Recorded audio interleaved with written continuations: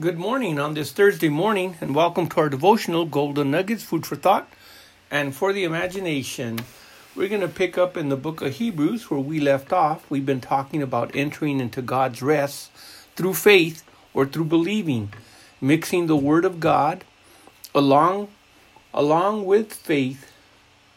When we hear it, acting upon it, affirming it in our lives, and then receiving what God has promised, and then just watching it come to pass. It says in Hebrews in chapter 4, verse 9, "There remains therefore a rest to the people of God." And there does. The people of Israel wandered around the wilderness for 40 years. 40 years. And in those 40 years that they wandered around the wilderness, a good majority of them died because of unbelief. They died because of disobedience. They died because of rebellion.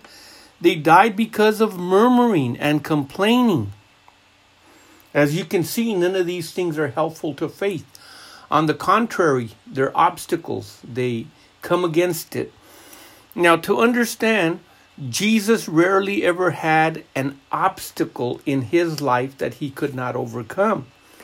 But when he went to Nazareth, they said a prophet has no country, has no place of his own. And basically, when he went to that city, the Bible says he could only heal a few feeble people. And he was amazed at their unbelief. So we can see that God is faithful to make faith do what faith is supposed to do. Bring it to pass. But when unbelief and an unbelieving spirit is in a person's life, then basically it's a blockade. It doesn't mean that God can't. It simply means that God won't because of unbelief. God can basically do anything. He's God. But he will not go against his very own word. And the word basically says it is impossible to please God without faith. So we must have faith. And we must not only have faith, but we must believe that God is. And that means basically that God is everything he says in his word that he is. He's great. He's awesome. He's powerful. He's the only one that exists. There are no other gods before him. He's a miracle worker. He's Jehovah Jireh, provider. He's the Lord of the Sabbath. He's all these things. And then also believe that he will reward us if we diligently come and seek him. Well, it is in that portion of Scripture, diligently seek him, that we want to actually talk about. It says in verse number 10, "For he that is entered into his rest."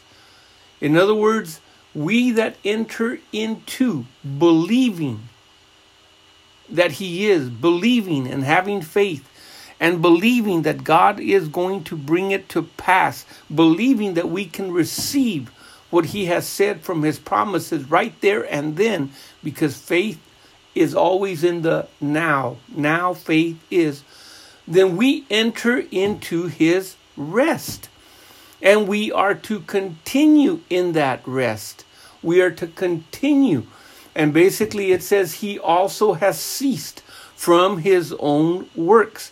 So two things that we're looking at here. That person that believes, that person that has faith, that person that relies and trusts his confidence in Christ, that person that understands that the substance that is upholding his life together and everything else is the substance of faith.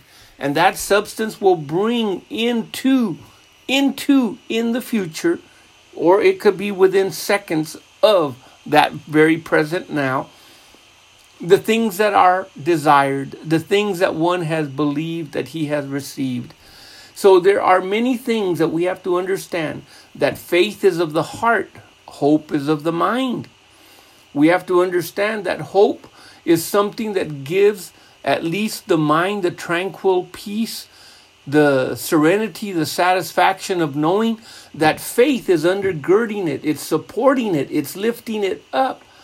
and it will ultimately fulfill whatever the substance is needed to make hope come to pass. But faith in God, faith in His Word, does not mean that you have faith one day and then you go without faith for several years. Now you need faith again for something else. No, it is a continual working. We rely and rest in Him. We trust in Him. Just like the psalmist said, the Lord is my shepherd. I shall not want. Why? Because He leads me beside the still waters. He takes me to where the green pastures are. There I can lay down and I can rest. He's the one that's doing all the work. He's the one that's bringing those. I'm just following Him. I'm hearing His voice, listening to His voice, obeying His voice, doing what His voice commands. And in doing so, I cease from the struggle. Well, I'm going to have to go and climb that mountain and see if there's any grass or any food that I can eat there. The sheep doesn't normally think like that. But when it does go astray, is because it has ceased from resting on what the Good Shepherd has provided and has decided to go on its own, and believing that the grass is greener on the other side, normally will get themselves into trouble. Either stuck somewhere, fall off something, or get torn apart by a wild beast or animal out there. Well, that's no different than the believer today. In that when we cease from entering into His rest, then that means we're still continuing doing the effort in our own strength. God's Word has enough strength to vivify. That means revitalize your physical body so that you don't throw in the towel. It has enough power in it that it can support and hold your mind when it seems like there's no way out and you're just going to lose it. The Word of God is like speaking to the sea that is raging in a torment like a hurricane, and the still peace of God just coming in to make it still. And of course, we've talked about that in the Psalms, where the raging islands and the roaring waves are causing the islands and the earthquakes all to disappear out of sight. Yet the Lord says, be still and know that I am God. So from here we see, for he that is entered into his rest, he has ceased from his own works, as God did from his. In verse number 11 of chapter 4 of the book of Hebrews, it says, let us labor. And the word there, labor, that is used means make effort. Make effort. Be prompt or earnest. Give diligence or be diligent. And of course, that goes back to what we had said in Hebrews chapter 11 in verse 6, that without faith it's impossible to please God. It's impossible. But he that cometh to God must believe that he is, and that he is a rewarder of them that diligently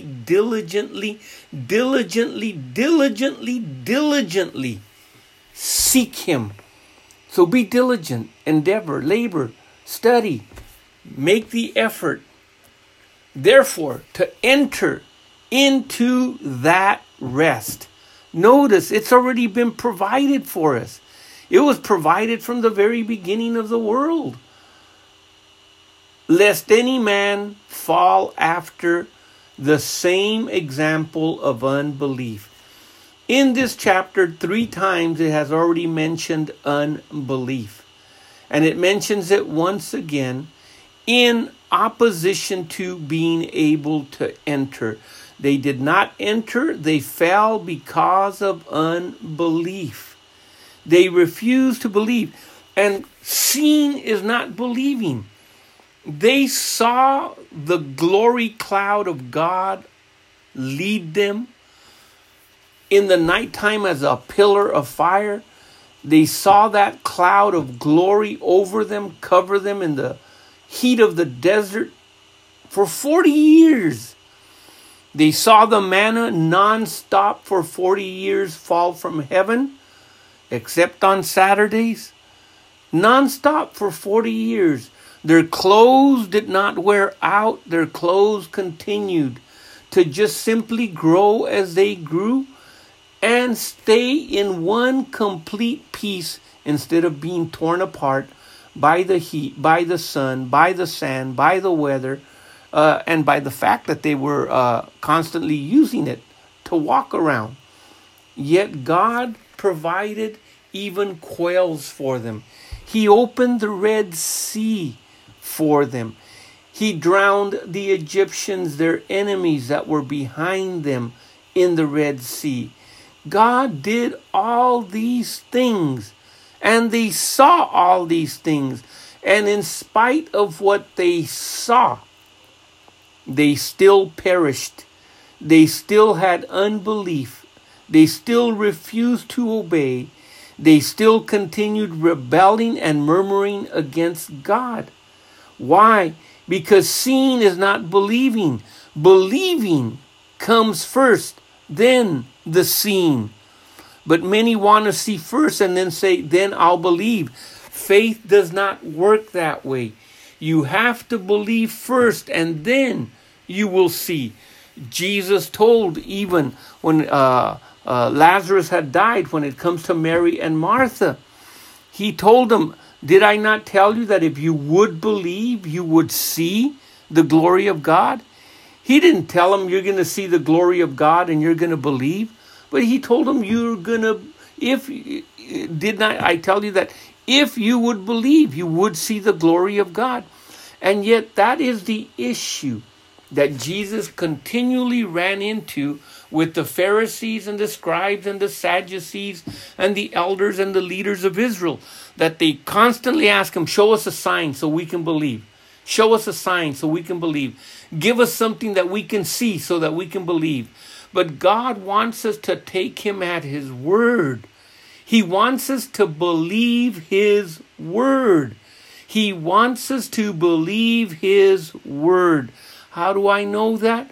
Because verse number 12 brings it out so plainly. For the word of God is quick. That means it's alive and powerful and sharper than any two-edged sword, piercing even to the dividing of the sunder of the soul and the spirit, and of the joints and the marrow, and is a discerner of the thoughts and the intents of the heart. So whatever the thoughts are and the intents of the heart, the Word of God knows.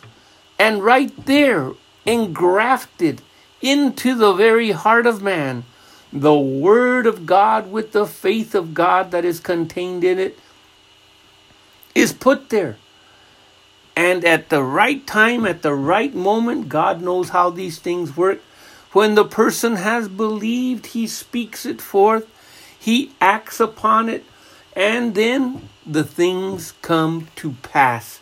They manifest themselves, whether it's a few days, a few hours, a few minutes, or a few seconds from the moment that they believed, but they manifest themselves. But they first had to believe that they received those things. And that's exactly some of the stories that we've read demonstrate. For she said, if I but may just touch the hem of his garment, I know I shall be made whole. And she pressed through the crowd, and she touched the hem of his garment, and she was made whole. Because that was exactly what her heart believed. Why did her heart believe that? Because she had heard of Jesus. And what she heard of Jesus brought faith into her heart. The very word of God contains the faith of God in it. It is creative power. It is substance from heaven that created the very heavens and the earth. Here, that very same substance can create the very thing that we need in our lives. Well, consider this food for thought today and for the imagination. Keep looking up. Jesus is coming. All you got to do is look at the signs.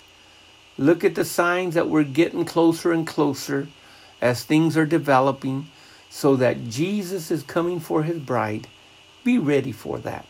Don't miss out on the hope, the blessed hope that has been set before us. Until then, the Lord richly bless you in the mighty name of Jesus. Amen.